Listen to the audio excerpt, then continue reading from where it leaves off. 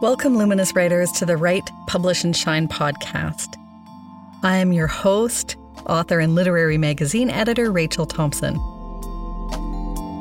This podcast explores how to write and share your brilliant writing with the world. In each episode, we delve into specifics on how to polish and prepare your writing for publication and the journey from emerging writer to published author. Hi, and welcome back to another season of the Write, Publish, and Shine podcast.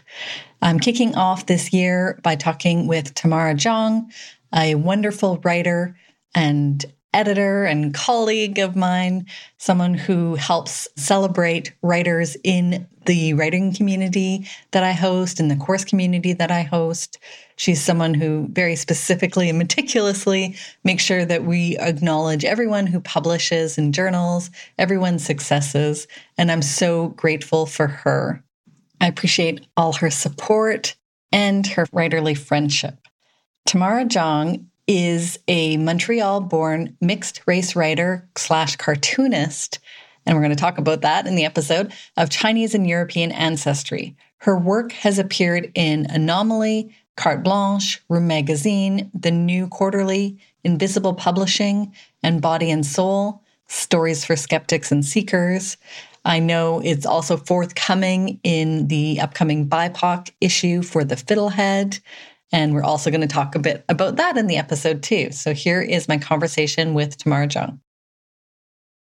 Hi, Tamara. Thank you for being on the Write, Publish, and Shine podcast. I'm so thrilled to have you with me today. I mean, we've had so many conversations about writing off pod, so to have it on pod, I think is very cool. Tamara, you've been celebrating writers in the Lit Mag Love course community and the Writerly Love community, and I'm so grateful for you. Thank you for that. I guess one thing I've always kind of wondered, and you've been so generous with the time that you spend doing that, with the time that you spend reading individual writers' work and responding very specifically to it. And I'm just wondering, why do you do this? Why do you celebrate other writers so much, Tamara? Well, I feel like it's something I always kind of did, even early on as I feel like a continually emerging writer. So, and I've always kind of been part of communities. For me, earlier on, it was like a religious community, like the Jehovah's Witnesses, but good or bad, it sort of did shape kind of like my worldview. And so I feel like this idea of supporting and holding each other up or putting other people ahead is something I kind of learned early on of myself, let's say. I've always kind of felt very connected to wanting to celebrate the successes, even if the success wasn't really mine.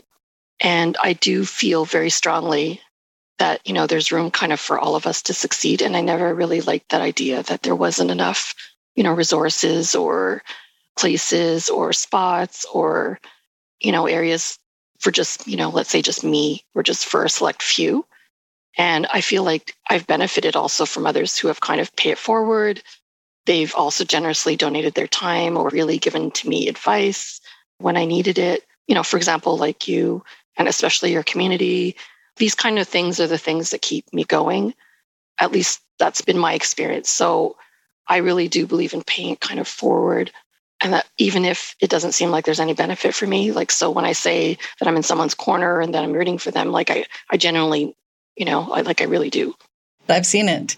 And I'm wondering, what are some of the things that you've gleaned from keeping like a close eye on the success of other writers? I know, there isn't really that ulterior motive, but I'm sure that you can't help but notice some patterns when you're seeing who's published and how they manage to publish.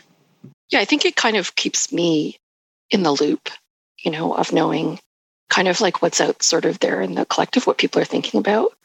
And not what I should be thinking about, because sometimes it's not the things I think about. So sometimes that's nice, like it's a nice surprise. But I feel like I'm a kind of slow and steady writer that more or less keeps going, even though sometimes it's not easy. And I've had moments when I've wanted to stop. And your course was really actually very helpful in regards to that, because I was feeling kind of down. I think it was about a month or so when I wasn't actually writing. And so I think there was like a talk. And I ended up taking your course, and then I ended up kind of getting back into it. I got a big no. So from an MFA program that I really wanted so badly to get in there, and I didn't. And even though, it was really small, I think it's 12 people in that cohort, and it's really tiny. It's all across Canada, I think even internationally. So, chances are pretty tough to get in there. I felt like I had good references and everything. And I had worked so hard for it. I think it took me 2 weeks to apply. And then, you have all that weight of that on you. And so, yeah, I got discouraged. And then I kind of was like, what am I doing? Why am I doing this? But again, your course really helped me. So going back to like the patterns, I'm open to writing advice, but I also try to consider the type of writer that I personally am. It gives me that like opportunity or grace kind of to be open and to think about things. If, for example, my application, my grant, let's say the contest I entered, the lit mag I sent it to didn't get chosen. So that taste is kind of subjective. And I don't really send my work to somewhere, or at least I try not to on purpose, send it where I don't think it's going to fit. I don't spend too much time heavily researching it, but I do like usually read the magazine and like check out the masthead and kind of make it the best shot that I can do with my writing.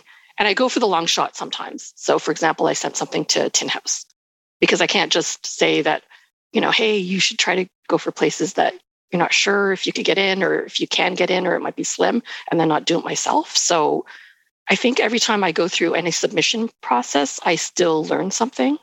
And so I feel like it makes me clear on about my goals and projects for whatever I'm working on. And I feel like if I don't believe in it, then how can a committee believe in it? So I think it's a good thing to see what's out there, learning from other writers, and that they keep going and that they're persistent. And I think that's part of it. That's part of the book. The long game is that they keep going and they're persistent, even if it's not, let's say, 100 rejections a year, but they're still out there.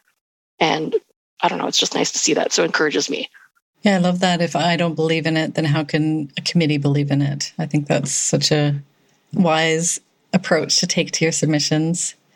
You've had a lot of success with your submissions too. So I'm wondering if, as your peers succeed, though, do you ever experience creative jealousy or fraudy feelings like, who do I think I am? My aside is, I think we all have these, by the way, and I know I do at times. And if you do, what do you do to work with those feelings when it comes to your writing? So like, I think, especially my early writing days, I was a little bit more insecure. So I did have a little bit more of like some sort of creative jealousy. But I remember hearing a quote that, comparison is like a creativity killer. So I try to think, okay, there's room for all of us. And then I think if Charlotte Bronte never wrote Jane Eyre and my mother never read it and she never passed it on to me, and then I never read Mary Carr, who wrote Lit, or Shalene Knight's Dear Current Occupant, or Jan Wong, Wei Sin Choi, where would I be without these individuals, these writers, right? Like there's some work that like kind of resonates or is similar to mine, I guess I feel like in some ways. And I feel like I need them and we need each other. So I try to tell myself like I need someone else sometimes, and myself also, to tell my story in whatever shape or form it's going to kind of come. And then one day someone will read it and say, hey, yes, and then maybe tell their story. So I feel like it has this kind of ricochet effect. So the fraudy feelings more or less come and go. I think those are harder for me to deal with, I feel like, than the jealousy maybe, especially when I'm working with something material on my own that's very triggering, like about my family, my religious background. The emotional kind of meets the piece. And there are parts of me that say, why are you writing these? Like, leave these secrets alone. No one wants to hear them. What is your family going to think? What is your religious community going to think? Aren't you embarrassed? So it's not like I don't feel the fraudy feelings. I feel like I'm bringing shame sometimes on my former organization and even to myself, right? It's like some things, aren't they better left buried, Or I may have these imposter things about like not having an MFA, let's say a degree in English, things like that. So what to do with that, right? So from therapy, lots of it I've learned kind of how to listen, or I try anyway, to talk it out, to not necessarily believe the voices, but at least listen to them. And so I have to understand it's because I'm vulnerable, I'm raw. Like often these are like first drafts when I'm feeling those feelings, and parts of me are scared to kind of have that out there. And it can be very scary. Nonfiction is really terrifying sometimes. So drawing has helped me very much in this regard, and reading has helped, reading different things. And so I try to give it kind of care and space when needed, like those pieces or when I'm having those moments. And, like again, when I talk about grace, just giving myself some space and some grace, and care too, just like I would to a fellow writer that was like concerned about the things that I'm concerned about in writing these stories. I love that practice that you have of kind of remembering your writerly forebears, I guess, like the people who inspired the people who inspired the people who wrote and inspired you, and through, you're intersecting with that whole chain. That's the beauty of writing. If we have it in print, it's forever. It's a practice I've been trying to use in my own writing practice this year too, to kind of get a little bit more serious more quickly and maybe shake off those fraudy feelings, is just to think about all the people who have inspired my writing. So I just love hearing that you have that already in mind. Can you tell us about a time that you, and I know you have, I'm sure many of these, that you persevered until a piece was published, and how often you submitted? How many times did you revise the work? How many months, maybe years did it take? And what other ways did you persevere? One of my stories, creative nonfiction piece, Lessons, will be published in the Fiddleheads BIPOC Solidaries issue coming out. So this month, actually. And I first wrote it in Ayelet Sabari nonfiction class, and that was like 2014. So I've been working on and off on it for about 8 years now. So its first name was like Nursery Rhymes. Then I changed it to Kindergarten Lessons, then Bible Story Lessons, and finally Lessons. And I workshopped it in those classes with Ayelet. Then later on in 2017 and 18, when I took the Writer Studio. And so, you workshop things there. And my mentor was Claudia Cornwall at this time, and my cohort. Then I also did it with my writing group that originally came out of the nonfiction classes with Ayelet Sabari. And then I worked on it with Shalene Knight in 2020. And the last stop, or actually the last 2 stops, which was very pivotal, I think, in making a shift and also a lot of space, right, was Inkwell, and the editor was Dominic Parisian. And then I took your Lit Mag Love course and the importance of first lines and paragraphs with you. I was continually revising, so I made some really big revisions, I felt, the last 2 times. And I sent it to Grain in the past, and then JMWW, Open Minds Quarterly, Untethered, and then I finally got accepted by the Fiddlehead. JMWW gave me some personal feedback, I recall, which was really nice and kind of validating. And I had always loved this piece, but it was missing something and I couldn't put my finger on it myself. So I was happy to kind of workshop it and keep going through it, trying to see what I was missing. I guess just give your time to respect that process, no matter how long or short. It might be shorter for some other writers, and to respect it kind of without judgment. And with the Fiddlehead, I had submitted a couple of things to the Fiddlehead before, but not this particular story. So I was really kind of ecstatic when Rowan McCandless accepted it. Yeah, I was quite over the moon, because Fiddlehead was a place I'd always wanted to have something in. Congratulations. Yeah, that's a great publication, and you're going to work with a great editor, or you have worked with a great editor because it's already coming out. I love hearing those long stories of pieces that have published, because sometimes it does happen quickly, and I know you've had those experiences too, but then on the other side, it's like those pieces that just keep circling back to you, and you keep working at refining, trying this, trying that, and getting maybe closer and closer to what the piece needs to be, I guess, in order to be seen in print or seen by readers. And it's funny, it doesn't seem that long now, because I was surprised that it was that old. Yeah, like it feels newer to you. You didn't realize it was 2014. Is that what you're saying? Like it'd been so long ago. It's funny because 2014 doesn't even seem that long ago to me right now, but I guess it is. It doesn't, but that was when I just started writing nonfiction, just trying it out to see if I liked it. What a beautiful thing to be able to publish that piece that started as just testing the waters. That's amazing. I can't wait to read it in the Fiddlehead. I'm interrupting my conversation with Tamara Jong to let you know that if you've benefited from what you've learned in this or other episodes of this podcast about writing and submitting your work to journals, you might be a good candidate for my course that is all about publishing in journals. The Lit Mag Love course will help you get a big yes for your writing from a literary journal. The 5-week course runs twice per year, and our first session in 2022 starts very soon on February 1st. We'll hold it again in May. And so if you wanted to get those submissions going here at the beginning of the year, this is a good opportunity to join. The course comes with lots of support and feedback, and you can learn all about the Lit Mag Love course, find out what writers say about working with me, and join the course community at rachelthompson.co/litmaglove. You know, I know you've been writing a lot of CNF, but you've also moved into comics in a big way. And I love that you taught members in the Writerly Love community a brilliant and inspiring workshop on comics. I'm wondering what prompted this move, and if you could tell us a bit about what it is about comics that fit for the stories that you want to tell. I feel like I took a much needed break from nonfiction since working on it since 2014. And I'd been writing and revising, my collected short stories, like CNF stories, for quite a while. And I ended up taking an outlier course with Nicole Bright. And we were asked to kind of keep a visual journal. So once I started reading and kind of looking at art again, I kind of remembered that I used to take art and I was like an artist, but I'd never considered myself again an artist. And my sister reminded me that I constantly would send out pictures to art instruction schools, which was like a home correspondence school back in the day. And my parents ended up meeting with some of the people or the salespeople from the home correspondence school, but I ended up not getting in, probably because it was too expensive back then. That would have been like the 70s or so. Charles Schultz was an instructor there, the one who did Snoopy. So I had this newfound love. I started drawing along with like the text I was writing and things like that. And I just kind of kept going. I started taking workshops with The Believer on Friday nights. And then I came across Tom Hart's school called SAW Sequential Art Workshop. And I decided to enroll in a comic certificate program, which was kind of terrifying and scary to do. But I started to learn so much about storytelling once I was in there. There was so much community, there's so many forms, and all of a sudden it was a new way to tell story.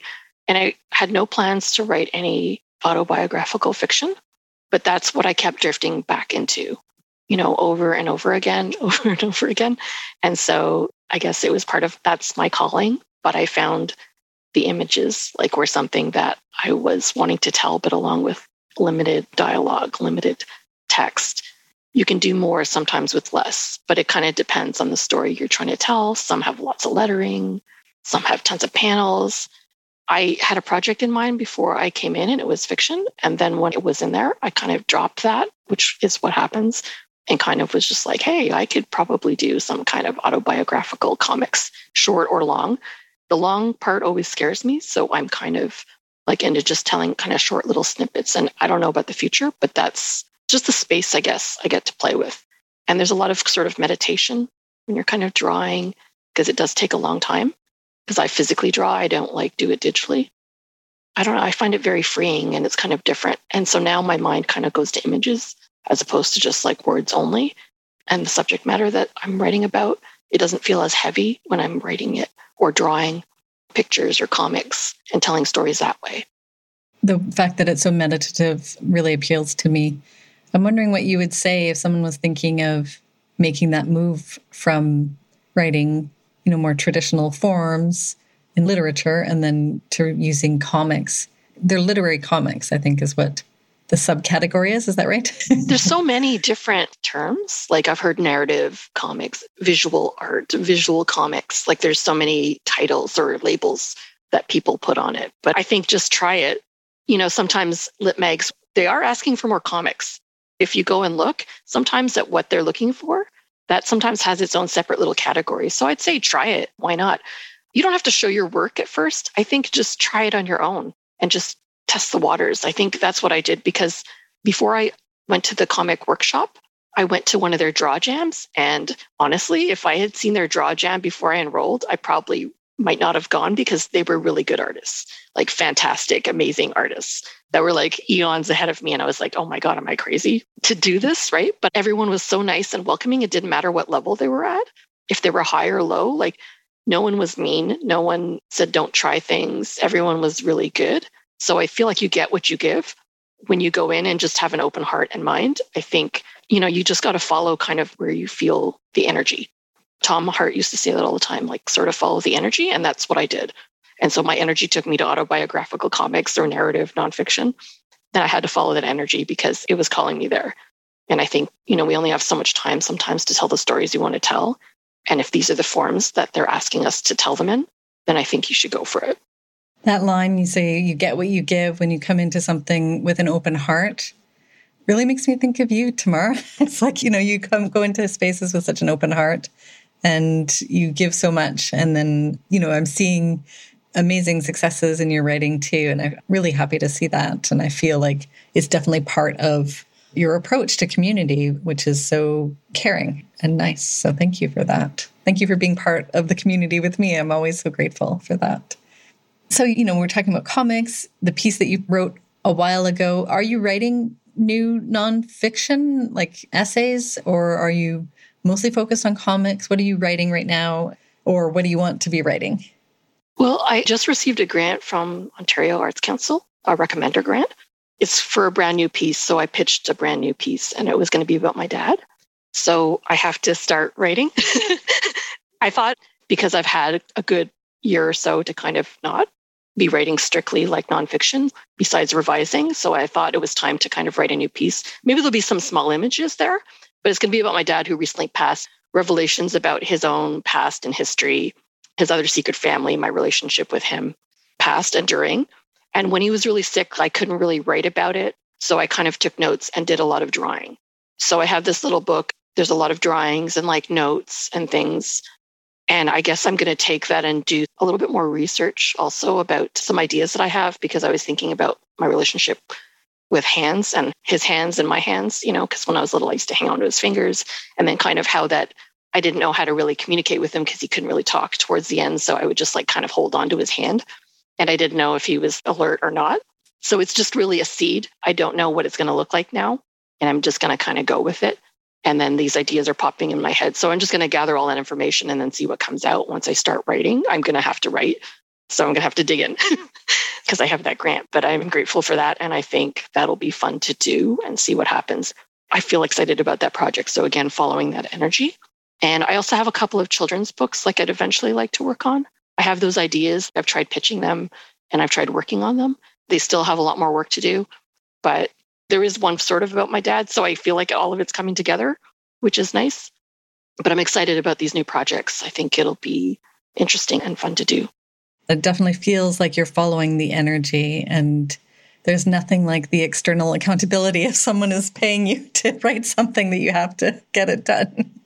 I guess I also hear in that too, that it's following the energy and it's also kind of letting the piece be what it wants to be. So not deciding right away how it's going to shape up. Which I think is important, right? Because it keeps happening to me. I have this idea of what I'm going to write, and then it actually becomes something different. So I should know better than make plans for, my writerly self. But it's good to have an idea anyway, to at least have a jumping point and then just kind of let it be what it is. Yeah. And I guess obviously the subject is one that you keep returning to. I know that feeling as well too, where it's like there's something kind of haunting you and you just keep returning to that particular story. Yeah, there's a writer, J.J. Lee. He talks about being haunted, that we're all haunted by ghosts sometimes, ghosts of our past, ghosts of our present. They're really stuck with me when he said that. And I think it's true of many writers who kind of write down, especially nonfiction writers, who talk about their history, but also their parents' history, this need to face these ghosts, even though it is kind of scary at times, and face your own ghosts. I just think that it's not that you always enjoy doing it, but it's something, there's this need to know. And Ayelet Sabari used to talk about that, like, what is your need to know? There's another writer, I don't know if it was Mary Carr, that said there's a secret keeper in the family. There's someone that holds the secrets. Sorry if I'm misquoting and it's not Mary Carr, but somebody's holding the secrets. That might be Betsy Warland, is that right? Oh, okay. I'm just remembering she always says there's someone who tells the official version of a story. Is that the same idea? Yeah, I think it is. It feels like the same idea. Like there is somebody, because my other siblings right now, they like to hear the information, but they're not really interested in searching for it in the same way that I am. So it's kind of interesting. But it's also like, that's something that I feel like drives me, to kind of want to find out the answers to these questions, even if the only one reading it is going to be me, even if I don't write it down, even if I don't share it with someone else. I feel like it's important. There's something about it that I need to know. I definitely relate to that. I'm sure a lot of writers relate to that too, is like just writing to understand what happened, even if we were there, even if we have all the facts. But I mean, in your case, there's research and you're uncovering new facts as well. I'm really grateful to you for speaking with the listeners today and telling the listeners about your writing, your approach to writing, your celebration of community, about holding each other up. I really feel like you hold us all up, and I'm so happy for any opportunity I can have as well to hold you up. And I have this quick lit round that I'd love to do with you. I've been introducing it sporadically lately, but I'd love to bring it back for 2022. And that is to finish these sentences. The first is, being a writer is... A gift. A gift, yeah. Literary magazines are... Possibilities. Editing requires... Thoughtfulness. Rejection for a writer means... Trying. You're trying. And writing community is? Vital.